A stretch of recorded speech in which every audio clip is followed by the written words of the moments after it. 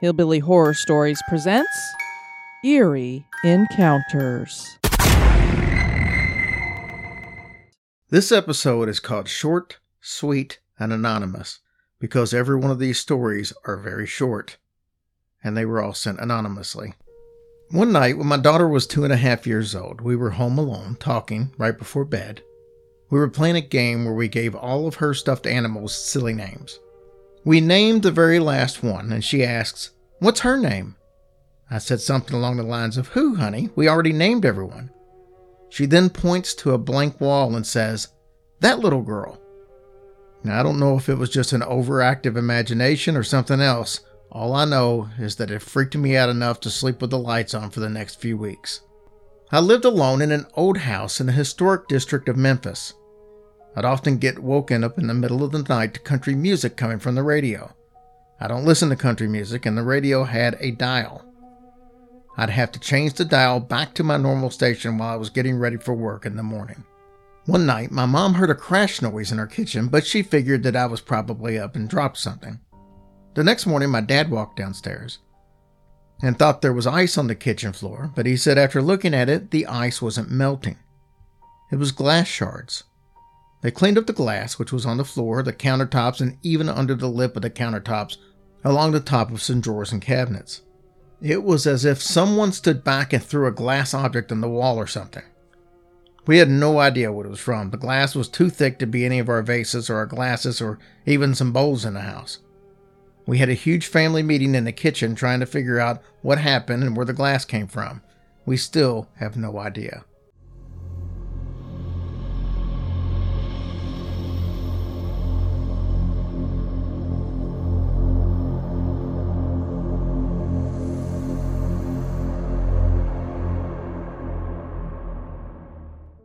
I'm pretty sure that there was a ghost playing tricks on me.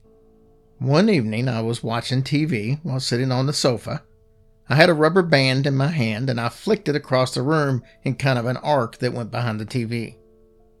Next thing I know, it drops on my head. There wasn't enough power to bounce off the walls. I have no idea how it ended up on my head. I have memories as a young child in a certain house. Several very bizarre things happened. I have no logical explanation for them. The oddest one to me had to do with my new wallpaper. We had to change it. It had dinosaurs on it, and I would see the dinosaurs marching around and killing each other. This happened during the same time several nights until we eventually took the wallpaper down. Items used to move and get thrown on their own accord. A particular favorite was a rocking chair. It would change positions and rock. One night when my grandparents were staying over, I awoke to find someone I didn't know in the chair who looked strange. A stuffed animal walked one time. I woke with scratches that looked like nails, and maybe it was just my screwed up child brain, but I don't remember it that way. The scratches are really strange. I went to an Abraham Lincoln exhibit when I was very young. There was a rocking chair, and as soon as I saw it, I saw a woman in a period dress with brown hair knitting something and rocking in the chair. After like 2 seconds, the image vanished. I would attribute it to imagination, except the image was very vivid and clear, and I've never seen anything like it since.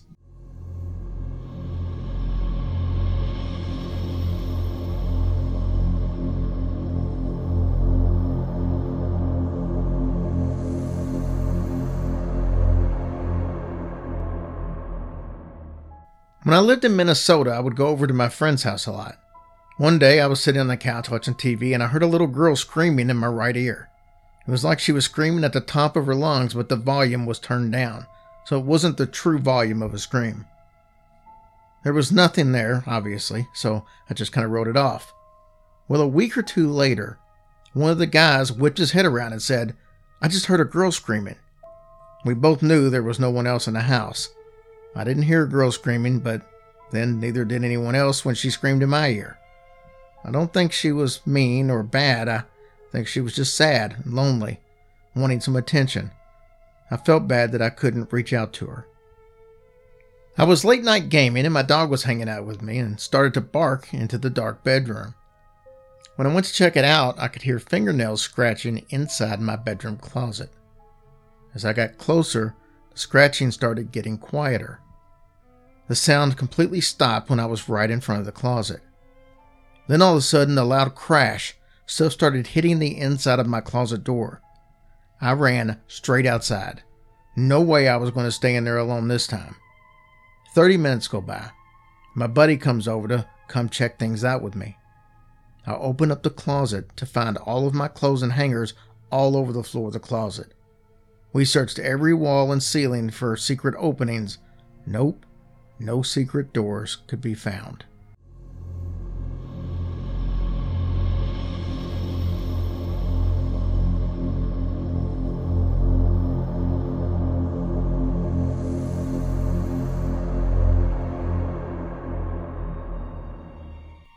When I was younger, I was helping my aunt clean out an office that she was hired to clean, and lots of stuff happened there. The one that spooked me the most was when I was emptying trash cans while my aunt vacuumed and my brother did dishes. Suddenly, a man's voice whispered in my ear. He made a sound kind of like he was playing with a toy gun, and we were the only people there. One day, when my daughter was 2, we were having a typical terrible twos moment. She was throwing a bit of a tantrum for about 5 to 10 minutes, and we couldn't get her under control. At some point, she rather suddenly just stopped and started staring at the wall. Then she started lightly giggling. It was weird. One second she was crying and screaming. The next minute, she was smiling and happy.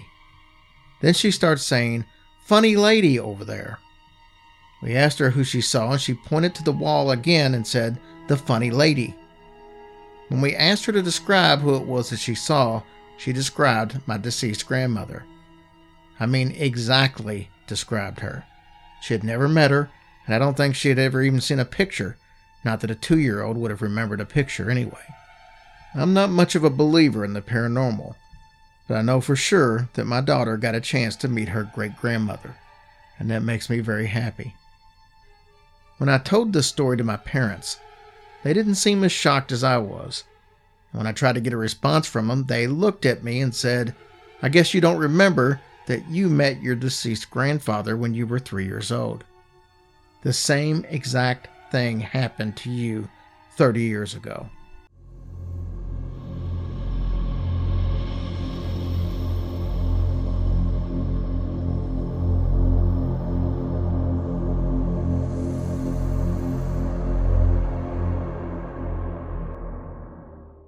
Before my dad and my stepmom married, she'd come over and the hangers in the front closet would rattle nonstop while she was there.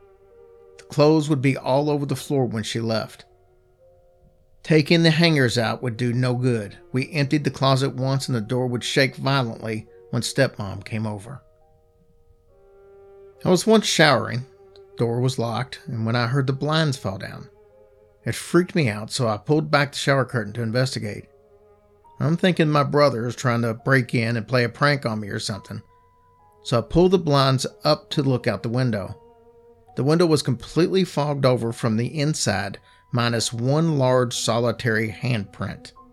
I was scared as hell. I finished my shower and told my family members. We all compared our handprints to the one on the window. No one's was as big as the handprint. You have been listening to Hillbilly Horror Stories presents Eerie Encounters. If you have an eerie encounter that you would like read on the show, please send it to hillbillyhorrorstories@gmail.com.